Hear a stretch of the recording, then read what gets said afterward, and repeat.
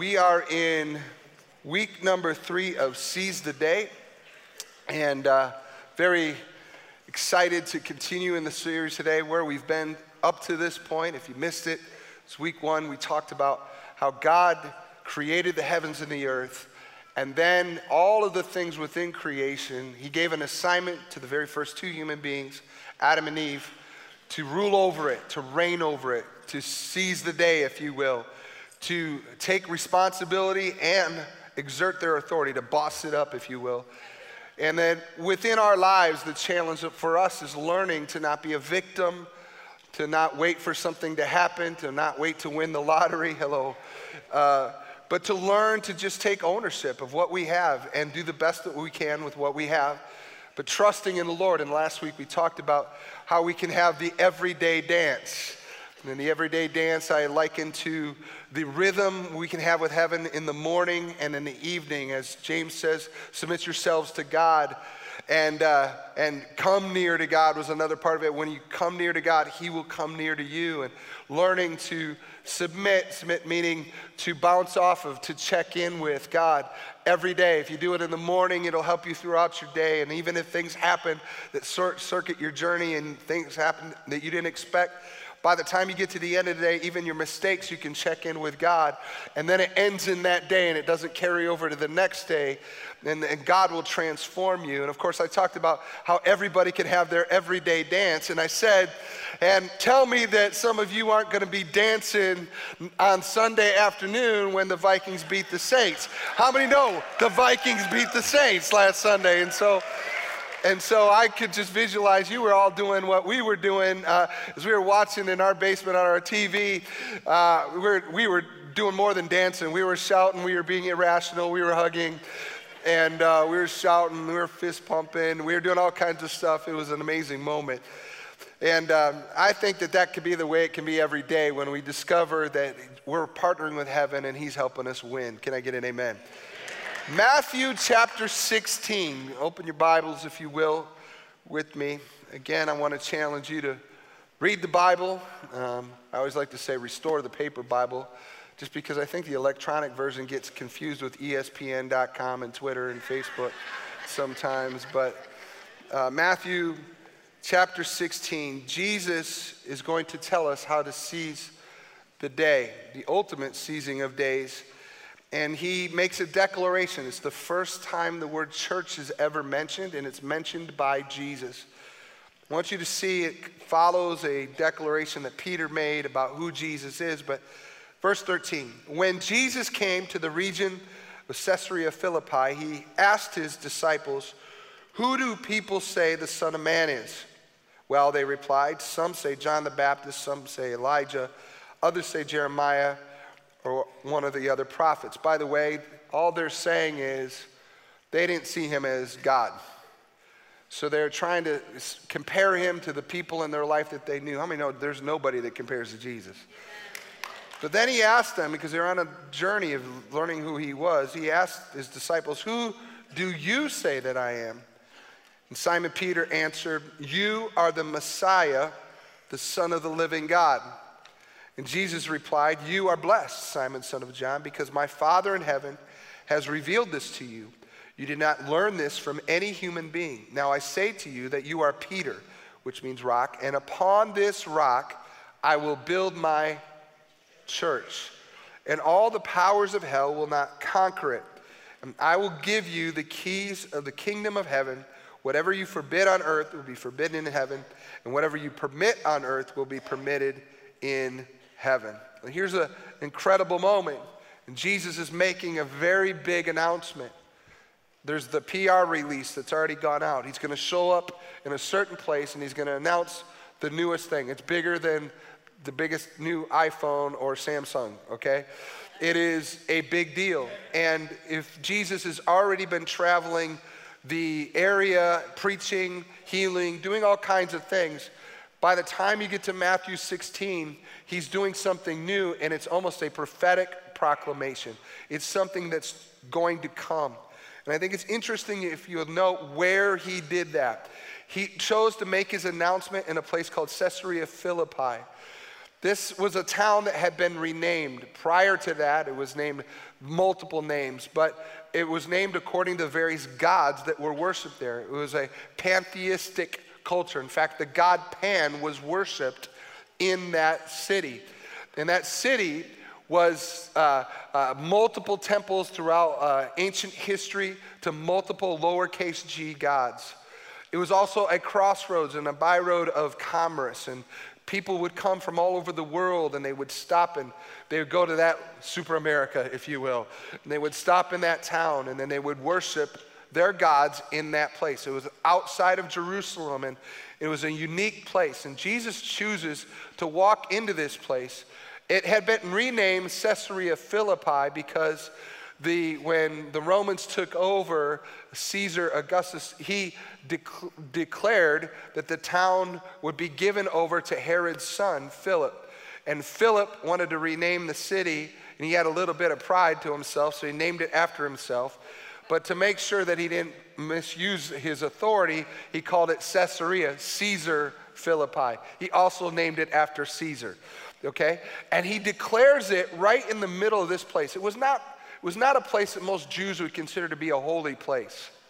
In fact, it was a place that was kind of, if I were to go downtown and I were to be on Hennepin near Target Center, and there's all kinds of commerce going on, and over here might be the strip club, and there a high-end restaurant, and the Target Center where the Timberwolves play, which they won last night. Watched that game, it was an awesome game.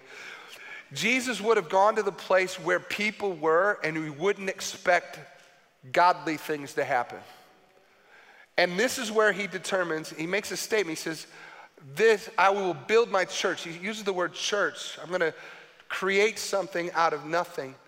And he does it, if you will, on Twin Lakes Road in Elk River.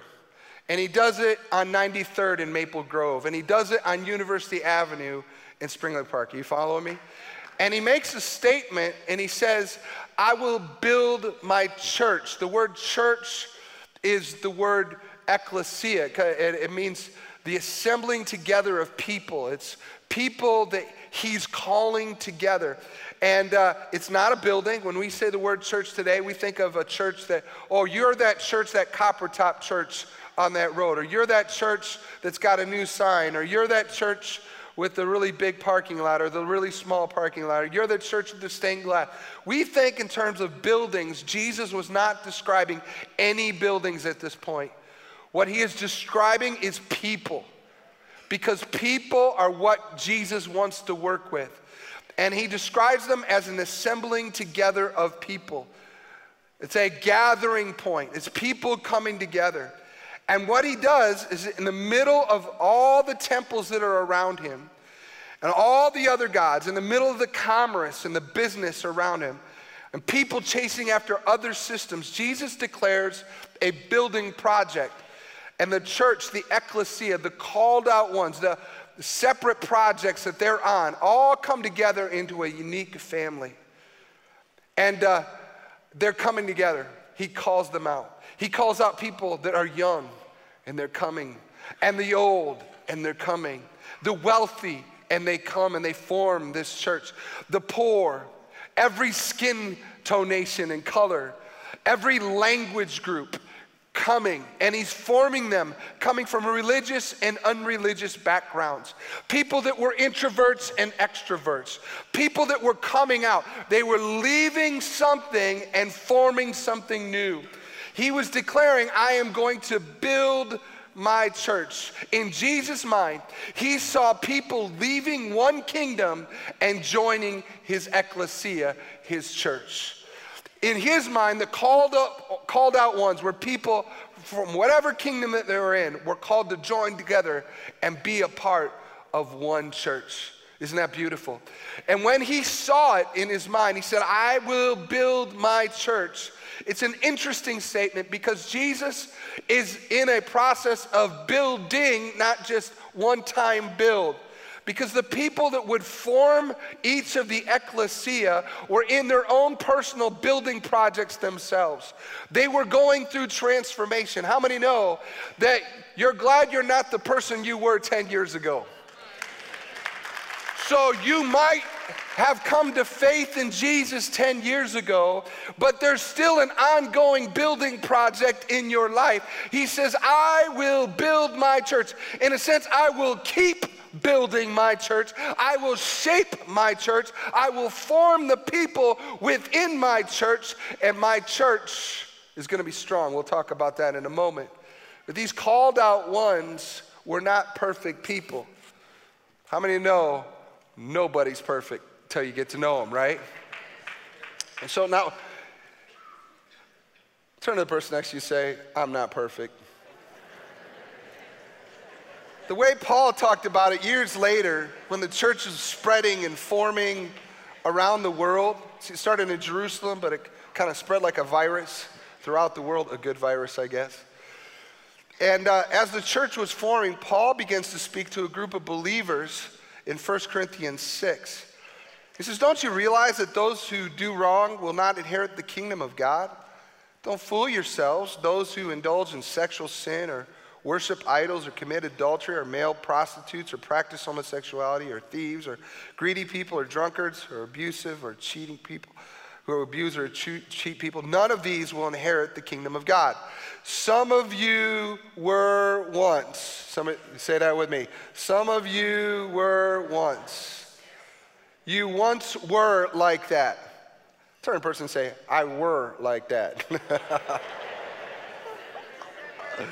But you were cleansed. You were made holy. You were made right with God by calling on the name of the Lord Jesus Christ and by the Spirit of our God.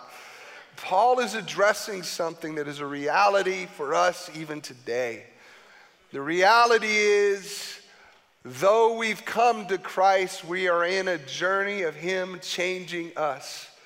And the way He changes us is in the context of the relationships within His church. So in our church, we have all kinds of people from every backdrop. And some of us still have some of the old stuff in us. But we can look back and say, but I didn't have all of that stuff in me anymore.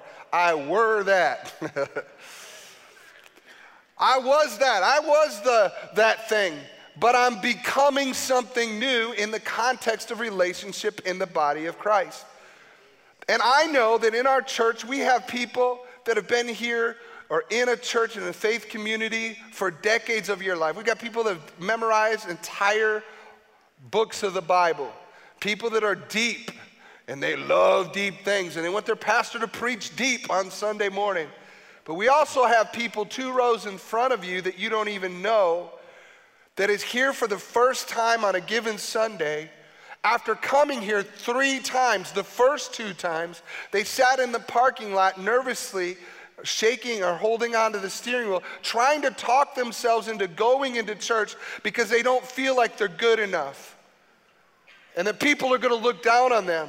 And they finally made it to church today, and they're sitting 2 rows in front of that other person that's a mature Christian. See, the church has both. The church is made up of all kinds of people, and we are meant to be together. We are meant to come together. And those of you that are in the early stages of your growth and your development, you're learning to trust. I want you to hear me. The more you trust, the more you can trust. It's a process. In other words, trust today, and things don't work out, keep trusting. The more you do it, the easier it gets. And you will see people in this room that if you knew their full story, you would go, really? You're just like me. Yup. But for the grace of God who has transformed my life, we are both in the same church, and God is changing both of us. Come on, somebody. He's transforming us together. Jesus declares an additional fact in Matthew 16. He says, I will build my church, verse 18, and all the powers of hell will not conquer it. This is an amazing statement. Hell does have some power. How many know that's true? Hell has some power. Okay? Evil has driven wars and abuse, and division, and all kinds of perpetration of evil people on others. I mean, there's all kinds of stuff. It does have some power. Hell has some power to strike fear into people's hearts. But Jesus says this, my church isn't going to have to bow to the powers of hell. Hell cannot conquer the church. Hell has no room, no authority, it has some power, but there is a leash around hell's neck that can't come near the church. There is a fireproof nature to the church that the powers of hell cannot burn the church. We may go through the fire, but we won't be burned. The church, Jesus says, is fireproof. But I want you to notice something. Jesus isn't making a statement about individuals. He says the church. He doesn't say you will not be conquered as an individual. He says, I will build my church and all the powers of hell will not conquer it, the church. The gathering together of believers. They will not be conquered, okay? And here's what I want you to catch. Too much of our modern day American religion and understanding is so individualized that somehow we think that the promise is that God will help us conquer hell by ourselves, me. America is so stuck in me that we have lost the power of we. We've lost that power of connection and being part of something. Hell will come at you, but it will not conquer the church. As long as you're part of the church, hell won't conquer you. What happens if you're not a part of the church? Are you hearing what I'm saying? And Jesus cuts through and makes a declaration that the great we that he is building is his plan for you to overcome hell. And that's why Satan works so hard to get you disconnected from the church. He'll get you mad or bored or offended just to keep you from being in a place where you can kick his butt. Hello. Or what he'll do is he'll keep you busy so that you're not connected to the church. Or he'll help you replace your spiritual community with people who are not the church. Now we can build relationships with people, but you have to have relationship connected to his church. And when we're connected to the church, he tells us how to seize the day in the spiritual world. He says, I will build my church and all the powers of hell will not conquer it. And I will give you the keys of the kingdom of heaven. And whatever you forbid on earth will be forbidden in heaven. And whatever you permit on earth will be permitted in heaven. How many of you have heard that last part before? That we can throw stop signs up, if you will. We can prohibit hell from doing things. And then we can throw green lights up to heaven saying, come on, God, move in that person's life. Many of us have known the principle that Jesus has given us keys, but many of us have not connected that to our personal connection to the church. That promise is a promise for the church. That promise is a promise for people who are connected to the church. If you want to overcome hell itself, if you want to be one who is not conquered by hell, then you need to be connected to the church. You need to move from we observing to we, into being a part of the rest of the church. It's not just me, it's we. Come on, somebody. There is a need for us to understand it. Friends, Jesus' church has had millions of saints who have gone ahead of us. Millions of people who have made it, who have gone through struggles just like we did. Hebrews 11, the faith chapter, recants all of the people, Abraham and Moses and Rahab and people without names who gave up their lives, were crucified, cut asunder, and they made it. And they had to fight battles, internal and external, but they made it and they fulfilled Jesus' declaration. because they were part of the church. And it's critical that you see yourself as a part of his church. How you see yourself equals how you seize the day. If you are in a place where you are consistently overwhelmed and you feel like hell is going to beat you, are you praying from a place where you are disconnected from the church? Because if you are target practice. Hell is coming after you. But when you're connected to the church with a bunch of other broken people just like you, something happens. You gain the promise that I'm in a community of believers, that God is on my side, and when the enemy comes at you, you don't have to give in to the lie that something's wrong with you. You can say, yeah, there's something wrong with me. There's something wrong with all of us. We all need grace. We all need Jesus. We all need a Savior. Some of you are like, well, I don't want to go to church. I don't want to be in church. There's a bunch of hypocrites in church. There's room for more, baby. There's room for more. Honestly, when we come in, we come and God begins to draw us. We've got all kinds of masks up.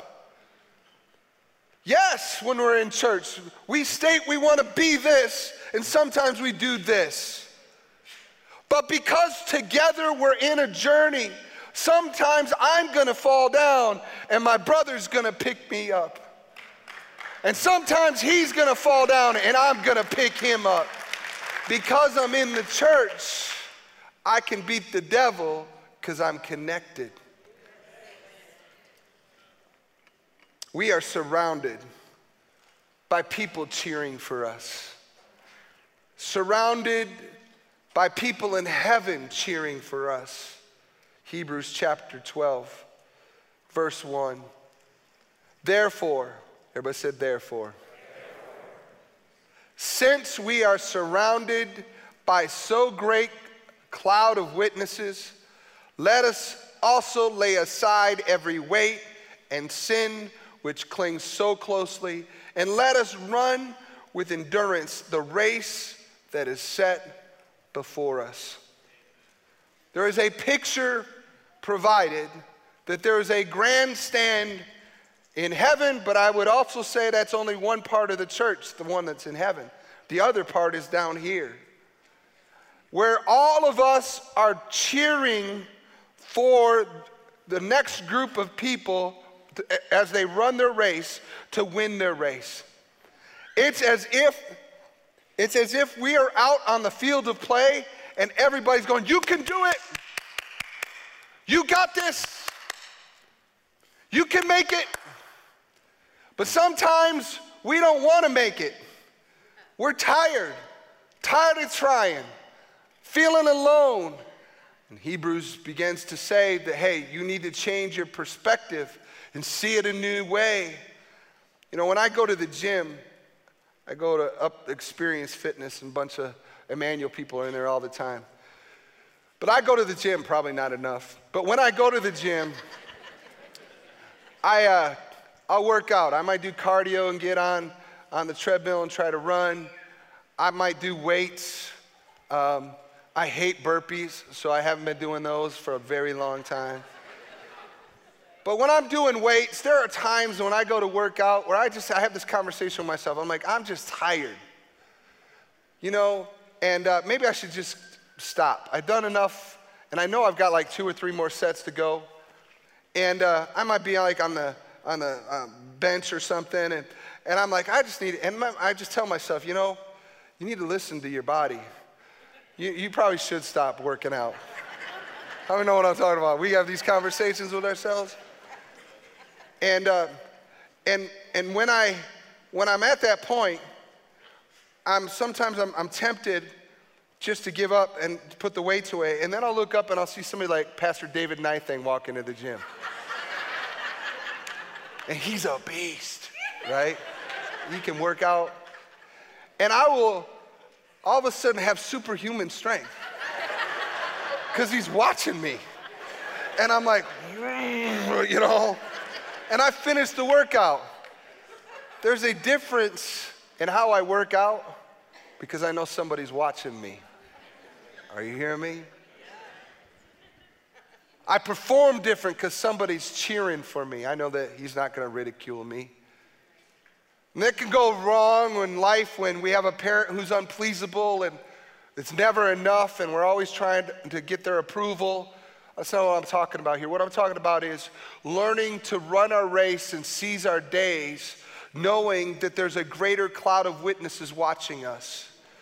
You might have had somebody like your grandma who prayed for you all the time you were growing up, and when you became a rebellious teenager and started doing stupid things, like I know none of you ever did. And she just prayed for you, and then you made it through, and now she's with the Lord. And that grandma is up in the stands cheering you on, going, you can do this. You can overcome this addiction. You can make it through this financial crisis. You can love your husband even when he's not loving you back yet. You can make it. And heaven is cheering for you to win. And see if it doesn't change your perspective on what you're doing. Hebrews, surrounded by a great cloud of witnesses, let us also lay aside every weight and sin. Lay aside, throw it down, shake it off. Get rid of it. And he deals with two areas, the weight and the sin. The sin you deal with first.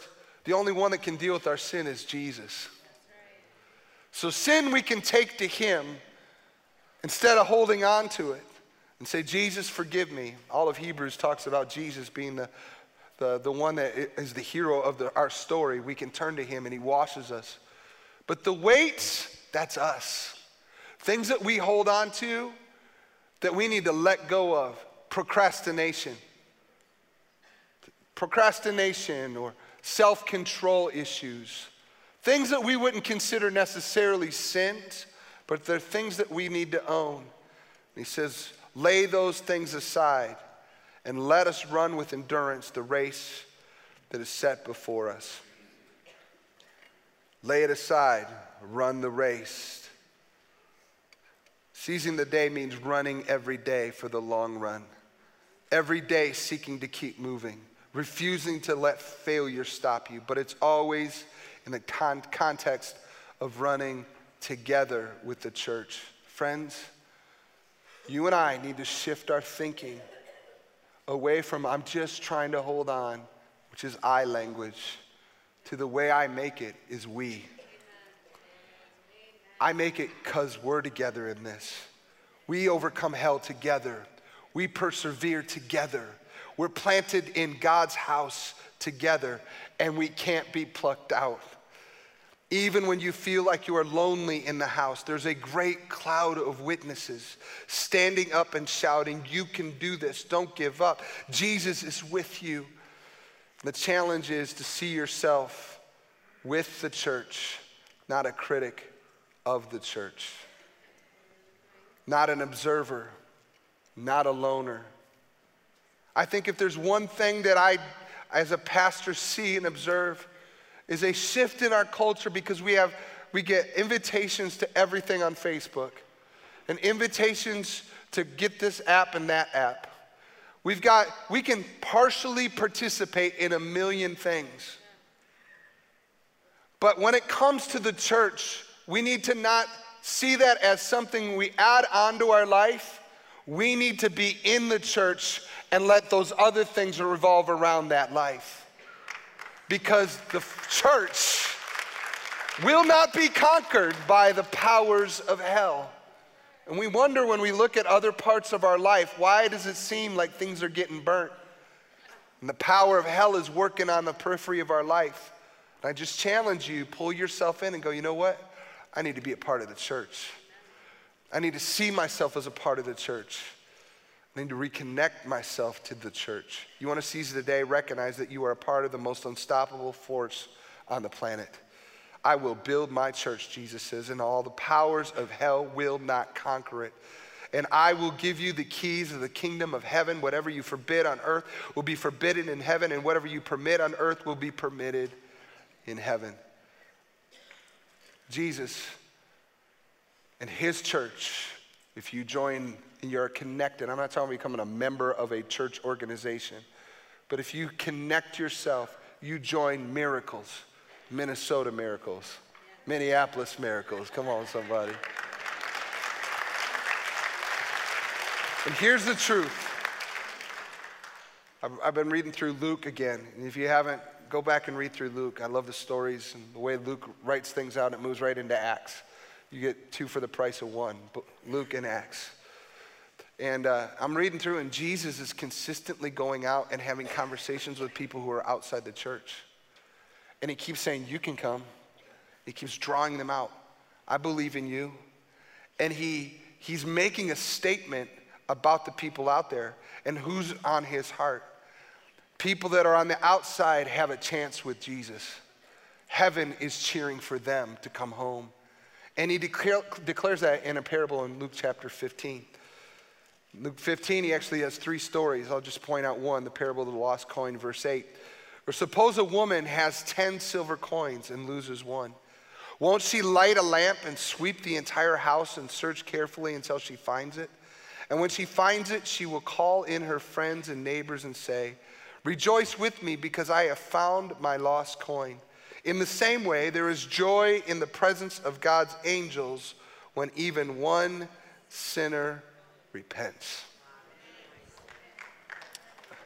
So Jesus is given a glimpse, a preview into what happens in heaven when one sinner comes home. Of course, there's the story of the lost sheep in there and how he leaves the 99 and goes after the one. But in Jesus' way of doing things in heaven, if all of the grandstands of heaven are standing up cheering that one that's coming home, Jesus has given us a picture of how he feels about people who are away from him. See, it takes a lot of courage to take a step to come and follow Christ. It takes a lot of courage even to show up at church sometimes, for real. It takes a lot of courage to even be open to the possibility that change could happen in an individual's life. And Jesus says, when one comes home, we stop everything else we're doing and we go crazy. We go crazy because that person matters, right? That person matters. I want you to think about that's not just the people that are away from God, but it's also the way the culture of heaven, the culture of the church, to cheer each other on. There are enough critics in modern day America. Everybody's critiquing everybody else. Everybody's got an opinion about what's going on in politics. Everybody's got an opinion about what's happening with business. Everybody's got an opinion about the teacher in the school that you go to. Everybody's got an opinion about some other family member and how they're parenting. Everybody's got opinions. But when they come to church, friends, they ought not be hearing the critiquers and the finger pointers. They must get the fans. The church that says, yeah, I know you're broken, but I'm cheering you on. Yeah, I know you got stuff. Yeah, but I'm cheering you on. Yes, I know you're a hypocrite, but so was I.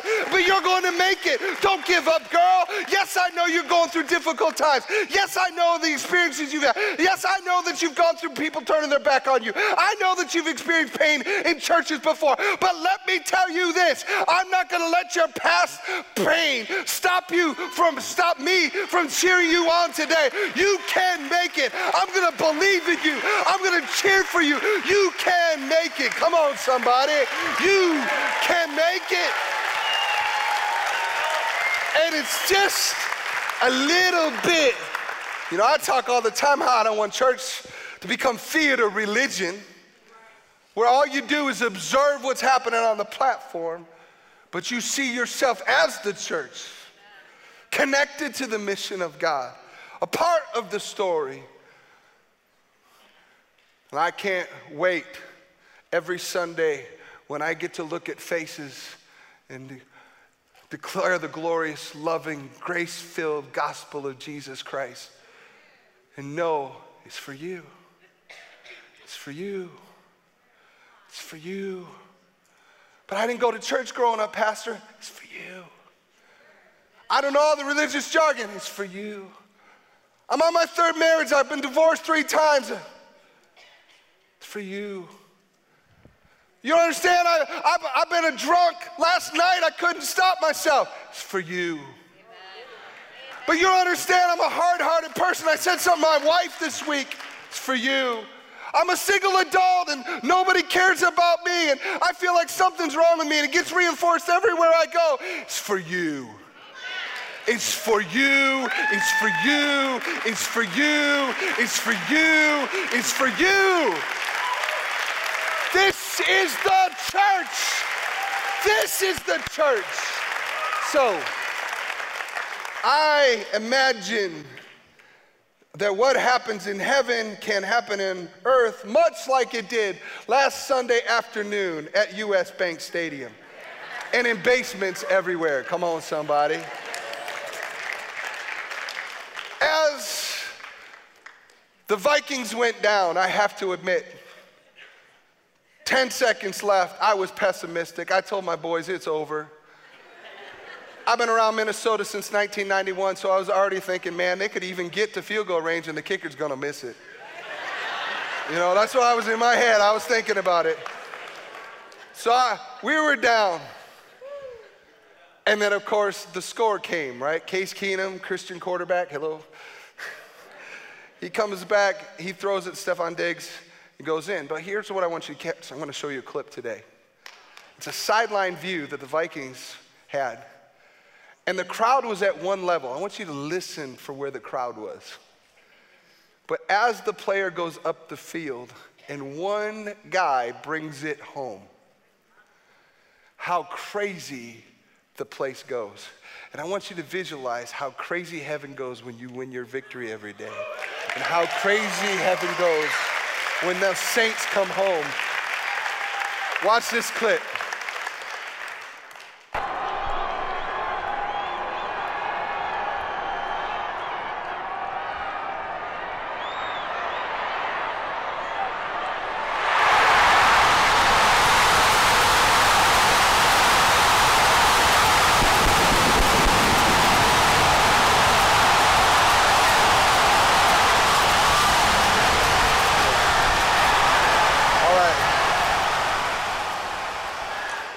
Are you feeling what I'm saying right now? Come on, church.